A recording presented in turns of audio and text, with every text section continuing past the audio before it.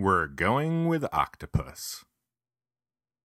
It's a well-known fact that my sense of smell is not what it once was. I have a barbed wire fence and some guard dogs to thank for that.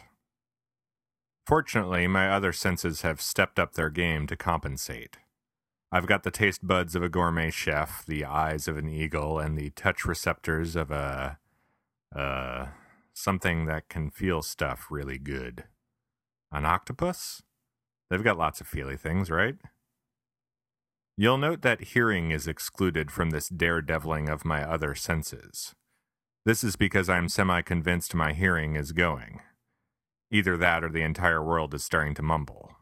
People young and old, creatures big and small, car horns, jackhammers, and Marlon Brando. Everything. I'm only semi-convinced my ears are faltering, however. Hearing is a tough sense to judge accurately. You know when your vision is blurry, and you know when you should be smelling dog farts but cannot. Hearing is a bit more amorphous. Did you hear that? No. You sure? I don't know. Maybe. I wouldn't be surprised if my ears were going, though. It's been a long time coming. Back in the day, before the school nurse was replaced by a pack of Band-Aids and a half roll of Tums due to budget cuts, students would get an annual school physical. Around 3rd or 4th grade, I remember going to the nurse's office and being subjected to a battery of tests which included a hearing exam. The test involved putting on these awesomely retro 60s-style headphones and tapping on either the right or left headphone as she played back an increasingly high-pitched set of sounds in your left or right ear. I remember this very distinctly because I completely failed the test. It wasn't a matter of tapping the wrong headphone, it was a matter of not hearing the noises at all. Midway through, the nurse started giving me an inquisitive sort of look as I sat there, not tapping. After a minute or so, the nurse was like, "Seriously, Rafferty? You can't hear anything? You can't even fake it? The deaf kid was here before you, and he did a better job than you just by guessing." In the intervening years, I haven't exactly treated my ears with the care they deserve. Like at that Blue Oyster Cult concert in 1996, for example. For some strange reason, Blue Oyster Cult decided to put on a free outdoor concert on the Albany waterfront in the summer of 1996. Even stranger, I attended this concert.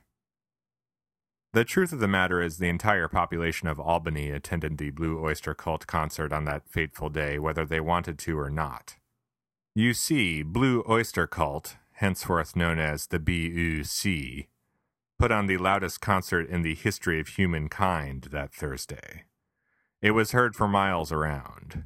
You could hear it in Colony, Menands, Guilderland, Slingerlands, probably Cohoes, not quite Gansevoort. Definitely not Wampsville. Voorheesville, though, maybe. Mechanicville is right out. I could do this for another 5 minutes, easily. Point is, the concert was loud as hell, and I was standing entirely too close to the speakers. I was not fearing the Reaper, but I was fearing some portion of my ear exploding. The tympanic membrane, the seminiferous tubules, something. Whatever it was, there was going to be a lot of blood, and it was going to be coming out of my skull. Speaking of blood pouring out of things, flash forward about a decade to November of 2007, New York City.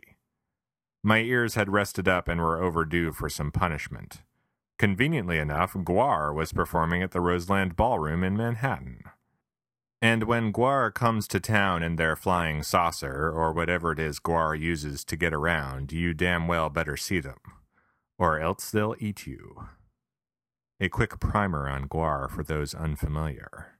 They are a band that consists of half a dozen dudes who wear oversized foam rubber suits on stage and play heavy metal music while spraying the audience with a variety of unidentified fluids. According to the band's history, they landed here on Earth millions of years ago, killed all the dinosaurs, built Stonehenge, sunk Atlantis, and now play heavy metal music in an effort to conquer the world. Thus far, their efforts have been unsuccessful. I've been to a fair number of concerts in my time, enough to know that at a metal show the crazy people tend to congregate directly in front of the stage.